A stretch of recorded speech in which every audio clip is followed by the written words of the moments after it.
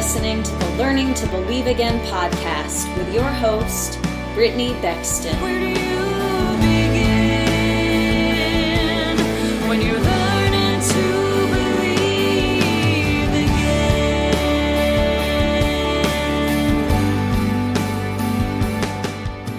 Hi, everyone, and welcome to the podcast. I hope your new year is off to a good start. I have had so many things, exciting things happening in this new year as far as different projects and things being birthed and coming forth that I've been working on for a long time. So today I want to share about one of them in particular and share a little bit of the story that began the birthing process of this project and promise. Sometimes promises are things that God says, this has to be done, this will be done in your life, and it's a guarantee from God. Some promises are in the Bible. And then sometimes God puts things in our hearts through the experiences that we've gone through so that we can step into a position to do His will and help others. And this particular birthing of mine is that. It is something that God put in my heart to help others through experiences that I had been through. So I'm going to share a little bit of the story that led to it, and then I want to share a chapter from my book just to kind of talk about some healthy things involved with that. So years ago, I was involved in a church, and if you have not heard parts of my story yet, I come from a background that had abuse in it, domestic abuse. And I dealt with domestic abuse in kind of a number of ways, actually. One was a long-term relationship. Another was actually just a roommate situation, nothing beyond that. But in the process of healing from that and learning about things that I had gone through, a lot of wisdom was birthed and a lot of healing in the scripture was birthed for me. So a lot of things as I was growing up were twisted in the scripture, and the false beliefs that I had based on the false teachings actually enabled me to get into and stay in abusive situations longer than I should have without setting healthy boundaries and coping mechanisms. So, rewind. Many years ago, I was in the process of healing myself. I had been in therapy for PTSD for probably a little over a year already at that point, maybe actually 2 years. And I had been going through EMDR therapy. But an integral part of healing for me was not just therapy, it was actually spiritual soul healing that I needed. And I did a lot of that just by reading the Bible. Yes, really, truly reading the Bible, but not just reading it, studying it. And not just studying it in general, but studying even different topics in the Bible. Things that had caused me challenges in my life, and I needed to understand for myself on a deeper level.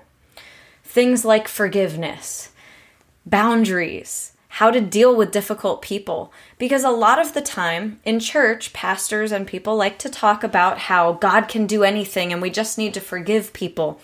Now, don't get me wrong, forgiveness is very important, but what forgiveness actually is, biblically, is not what a lot of people think of as forgiveness. Forgiveness that we have to do, biblically, is about releasing people to God, and along with releasing the people, that means we release resentment, we release anger, we release bitterness, and we release all of that to God and let Him deal with it so that we do not hold on to any of those toxic things and we do not hold on to any of those bitter and resentful things that might actually hinder us and our lives from breakthrough and healing and other things. But a lot of people societally think that forgiveness means letting someone back in your life. And there is a type of forgiveness that includes that. But the biblical forgiveness that is a must is not that. Biblical forgiveness that you have to do is about releasing them to God. There is another type of forgiveness that's talked about in the Bible, and that does involve reconciliation, but that is not a necessary thing. That's an only if thing. So there were a number of teachings on things like that that had been twisted for me over the years in false teachings at church, where they were preaching the Bible, but they were taking it out of context and not actually going to the true meaning of the Bible to teach it. And over the years, that actually really messed with my ability to choose healthy relationships and then to make changes that were necessary when things weren't going in a healthy or smooth way, because there was a level of guilt or responsibility attached to me feeling like I had to show up in this way. I had to give them another chance. I had to forgive.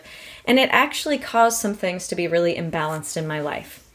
So I was going through this healing process, relearning things the appropriate way, untwisting all of the things that had been twisted biblically, and learning what God actually says about those things, what Jesus actually says about those things, and even just how Jesus handled himself in life, and how he dealt with difficult people, and how he dealt with abusive people, and how he taught his followers to do it.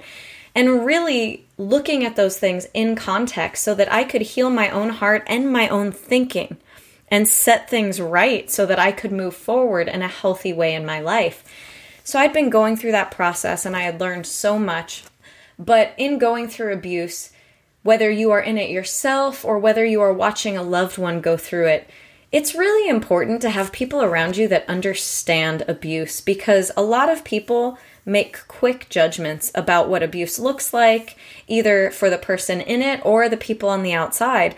And unless someone really understands domestic abuse or what goes on in domestic abuse, they don't know how difficult it can be to get out, or how difficult it can be for someone in a victim's life that cares about them as far as how they handle it or what to do. So it's really important to have people around that understand. And there are all sorts of support groups for different things. There are support groups for alcoholics that are in recovery, Alcoholics Anonymous. There are support groups for people that have alcoholics as family or friends, and that is Al-Anon, right? There are support groups for a lot of different things, but there are not a lot of domestic abuse support groups. And there just aren't a lot of groups within churches that are for people going through those things. So I really wanted to change that. So I was attending a church at the time, and there was something that came up about small groups that they were starting. And they said, if you have an idea for a small group you would like to run, bring it up to us and we can talk about that too. So I went to them and I said, I would love to start a small group for people that have either been abused, are in abuse, and or for family and friends of people who are in abuse or have been abused, so that we can get together, share our experience, our strength, our hope, encourage each other, and pray for each other. So the woman in charge of this at the time said, okay, well, let me look into that. So she took a step back and she looked into it for me. A couple weeks later, she comes back and she says, okay, so I looked into that for you. And what I discovered is that you can do that, but that it has to be a care group. And what that means is that there has to be a licensed psychologist involved in the group. And I was kind of taken aback because, groups like Al-Anon or Alcoholics Anonymous, they don't have a licensed therapist involved. It's a support group for people to share and hold each other accountable and heal together. And I asked her, I said, well, why would we need a licensed therapist involved? And she said, well, what would you even study if you didn't? What would you even read or study? And I'm thinking, well, the Bible has all sorts of things, but we could even just pray for each other. And I kind of explained how Al-Anon works, but they weren't having any of it. There might have been liability issues with the church. I'm not sure, but I just thought this is ridiculous. So we can't have a group for people who have been through domestic abuse or experienced it in some aspect in their lives to help each other and support each other and encourage each other, unless we can find a licensed therapist who's willing to be there for free to help. And I'm like, this means there's this huge number of people that are just not being served. And I just kept remembering what she said. Well, what would you even study? What would you even read? What would you even talk about? And I just thought, well, there might not be anything right now. But if there's nothing to talk about or study, then I'm going to create something for people to talk about and study. Because there should be a way for people to have a group like this, especially in churches where people really need it. And if there's nothing, then something needs to be created. Well, that was the day that the idea for my book was birthed. Now, I wrote Learning to Believe Again, 30 Days to Finding Hope, Faith, and Comfort in God's Truth, years ago now. It actually came out, it was published with my publisher in February of 2020. But the process leading up to that was the knowledge that it needed to be created. When I wrote this, it was not just for people who had been through abuse. It's geared towards anyone who has been through loss, abuse, or trauma, any kind of experience that would cause their faith to struggle or their belief and trust in God to falter. Because that's the place that I had been at before I went through mega healing. And I learned to believe again.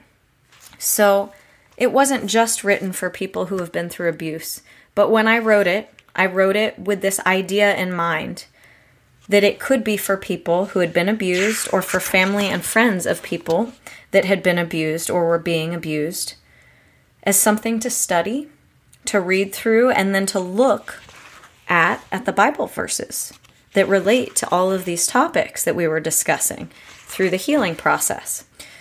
So I wrote it to be like a Bible study because each chapter has a lot of Bible in it. I discuss the Bible and the reference verses, but I also share a lot of verses that relate to the topic at hand.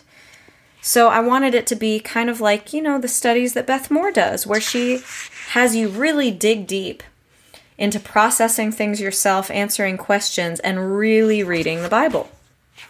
So I ended up putting this book together, and I really wrote it geared towards that. It was all about my own healing process and what I learned along the way.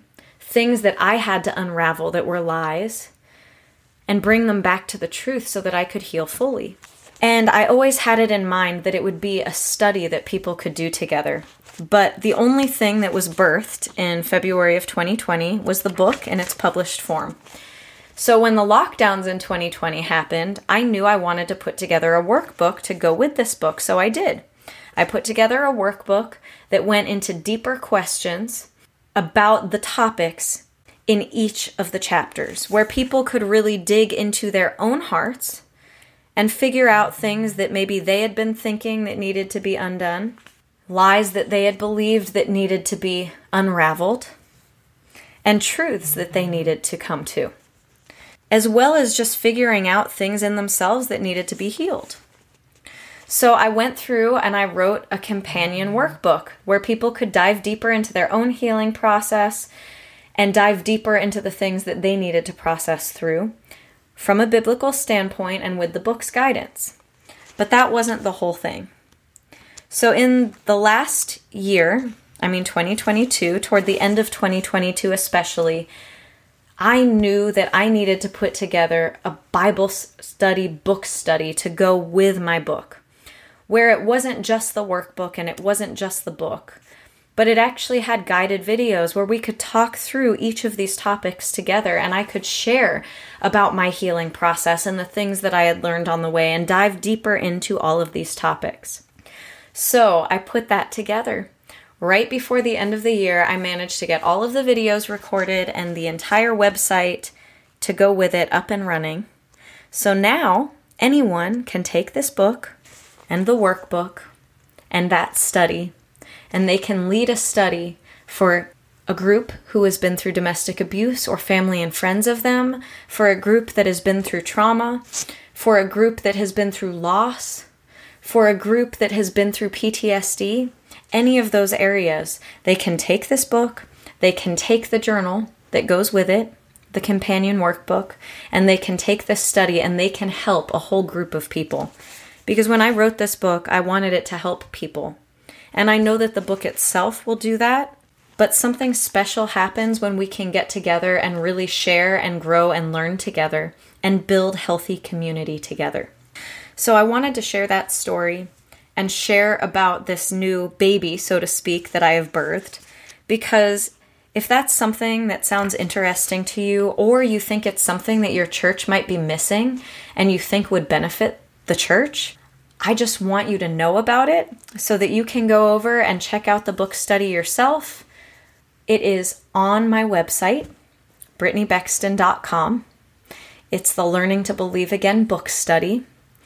And I have also shared a couple of posts on my Facebook page, Brittany Bexton, about the study with a link directly to the study. Because if you feel like that's something that you want to do, or you want to create a group like that, or you think your church is missing that, I encourage you to look into the study and see where you might be able to fill in that gap, or even where you might be able to bring it to your church as an option for something to fill in a gap. It's extremely discounted right now because I wanted to do a New Year's special, so it's discounted until the very end of January, almost 50% off. So that's what it is. I wanted to share it with you. Please check it out, even if you just want to know about it so that you share with other people who might need it. And now I'm going to read one chapter out of this book, a chapter that I feel is poignant right now because we need to find balance and boundaries. So this is from day 11 in my book. It's called Balance, and I will probably be going through reading and then speaking a little bit of commentary. Day 11, Balance. We live in a broken and unbalanced world, a world of extremes with little alignment. But God is a God of balance. He grounds us. He knows that you can't have forgiveness without justice, or the world would be a dark place. He also knows that a world without grace is devoid of hope.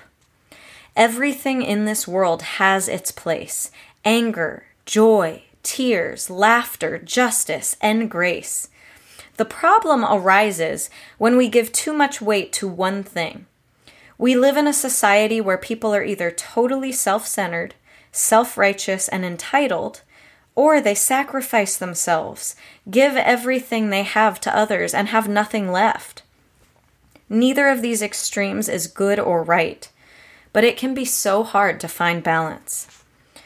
I've met so many Christians who believe that in order to live a godly life, they have to deny themselves, but this couldn't be further from the truth.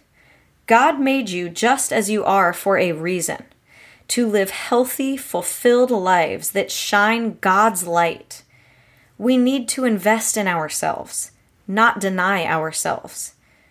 Many of us spend so much time and money invested in other people and other endeavors that we forget to take time to invest in ourselves and our own personal well-being. When we invest in ourselves and our joys, we inadvertently give to the world and those around us. Because when we are happy, that is when we shine the brightest. We can't give to others if we don't first fill ourselves. I'm going to pause there and just share a little bit of commentary. There's a verse in the Bible that says, "You are to love your neighbor as yourselves." So that implies that if we don't love ourselves, then we don't know how to love our neighbor. It also says we love because God first loved us. So that in order to love, we have to be filled with God's love so that we're able to love. So we do have to fill ourselves. Now, this is not to be confused with doing everything for yourself and not giving to others. Again, it's about balance. But we have to acknowledge that we are unique individuals, that God made that way. And while we are supposed to crucify the flesh that leads us astray, we are actually supposed to come into our true identity in Christ more and more every day. And God made us each as unique individuals. And we are to be filled with His love and His goodness so that we can give to others, or we wouldn't have anything to give. Okay, back to the reading. We should be striving to find ourselves, to accept ourselves, to grow ourselves, to see who God made us to be, to peel away all the layers of habits we have added to our lives that are not truly us. We should be taught to accept ourselves more, love ourselves more, encourage ourselves more, embrace our ideas and feelings more, allow ourselves to choose happiness, and follow our heart's desires. This does not mean that you follow every whim that brings temporary relief. This means that you exercise wisdom. You look at the consequences and ask if what you are doing is really leading to what you truly want, or if it's hindering you. God created the desires in our hearts, and it says in His Word that when we love the Lord and delight in Him, He gives us the desires of our hearts. He doesn't deny them. So I'm going to pause there. There is a difference between a true desire in our hearts that God places there and a counterfeit that is actually for temporary comfort. The true desire, for example, in a situation where someone wants love, right? The true desire would be they want love. They want to be loved. The counterfeit desire would be that they might receive that love from an unhealthy source that's not right. So we want to learn God's love in deeper ways and the God-created desires of our hearts because He does give those to us. He doesn't deny them. He takes away the counterfeit so that we can have the real deal. Okay, back to the reading. There is a sick fixation in some churches on self-sacrifice. But what a sad world it would be if everyone constantly denied themselves and lived in misery. Doesn't happiness shine far more light than sadness and sacrifice? There is also a fixation on guilt in some churches, and a belief that if we are all sinners, we are all bad at the core. But to believe that denies so much truth in the Bible. The Bible clearly says that God created us in His image. If God is good and God is love, and we are created in His image, then we are innately good. Are we human? Yes. Do we mess up? Yes. But who we are still matters, and there is goodness in us. I'm going to pause again and comment. This does not mean that we do not all sin. We absolutely do sin. We live in an imperfect world, and we are imperfect people, and we have flesh that fails, and there is an enemy constantly tempting us. So this is not an invitation to say I'm not a sinner, I'm just good because God made me. God did make us. We are good. We are wonderfully and perfectly made. And there is reason to repent at times. But we're not to live in a place of guilt and condemnation. And we are not to constantly crucify ourselves. Christ already did that on the cross for us. We're supposed to shine His light and speak of the good news that He brought for us. Okay, back to the reading. It says in the Bible that God knit us together in our mother's womb and that we are fearfully and wonderfully made. That's Psalm 139, 13 to 14. This means that God made us to be uniquely us. We serve a purpose in the world. Our desires matter and have a purpose. Our happiness matters, and who we are and what we do matters. We have a purpose. In fact, it could be said that all sin comes not from embracing ourselves, but from forgetting who we are. If we lose sight of our own value and uniqueness, we make choices that do not serve our purpose. If we forget our worth, we accept treatment that is unacceptable and get caught in a cycle of unhealthy behavior. When we forget how much our individuality matters, we often end up trying to fit in a box of other people's beliefs and wants instead of following our own gut, or as I would say, the leading of the Holy Spirit. That's what a gut response really is. We were all given a conscience and an intuition, which is the leading of the Holy Spirit. We were all given unique gifts and desires to grace this world with. Please don't take the gift that you are for granted. Don't deny yourself. Seek yourself. Listen to the whispers of your heart, the Holy Spirit whispers. Feel your desires, your aches, your laughter. Seek God and ask Him to show you how loved you are. Smell, taste, hear, feel, experience, explore, and learn more about yourself. Pay attention to feelings that arise in different situations. Recognize discomfort when things do not feel right, and delight when you are doing something you love. Allow your love to lead you. God gave us His Holy Spirit to guide us. The Spirit in us is our intuition, the voice that makes us hesitate when something just does not feel right, the voice that says no when we are violated, the voice that says yes, take the risk when we are scared.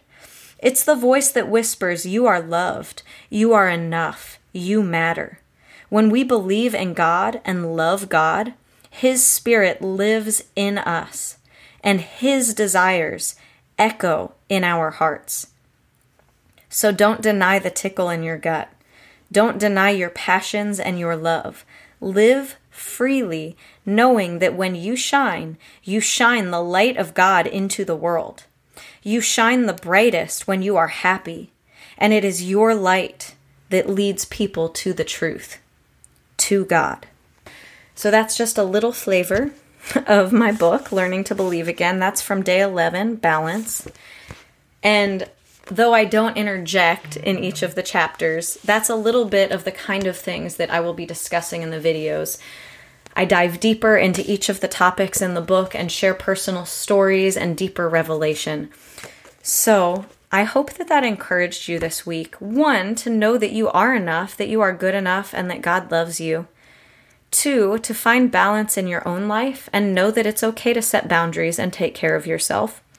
And 3, if this study is something that interests you personally, you can absolutely do it individually. I have a Facebook group where you can check in with me and anyone else doing the study, share questions, have access to me personally, to have questions answered, or to dive deeper into topics.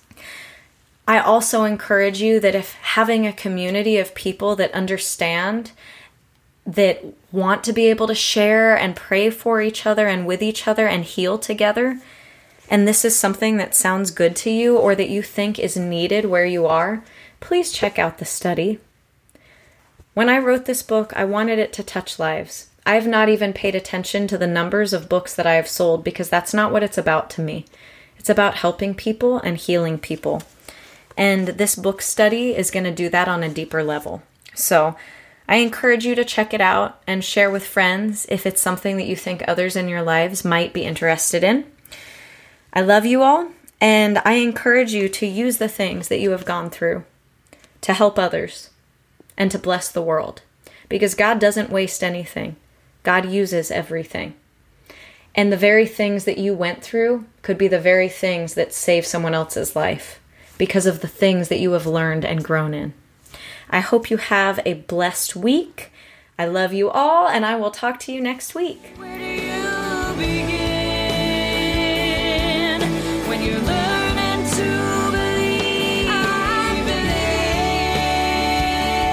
I can stand when I'm on my knees, that I can hold it all together, and I can be strong when all I feel is weak. I believe that I can pray when I can't speak. Where do you begin when you're learning to believe again? 'Cause I'm learning to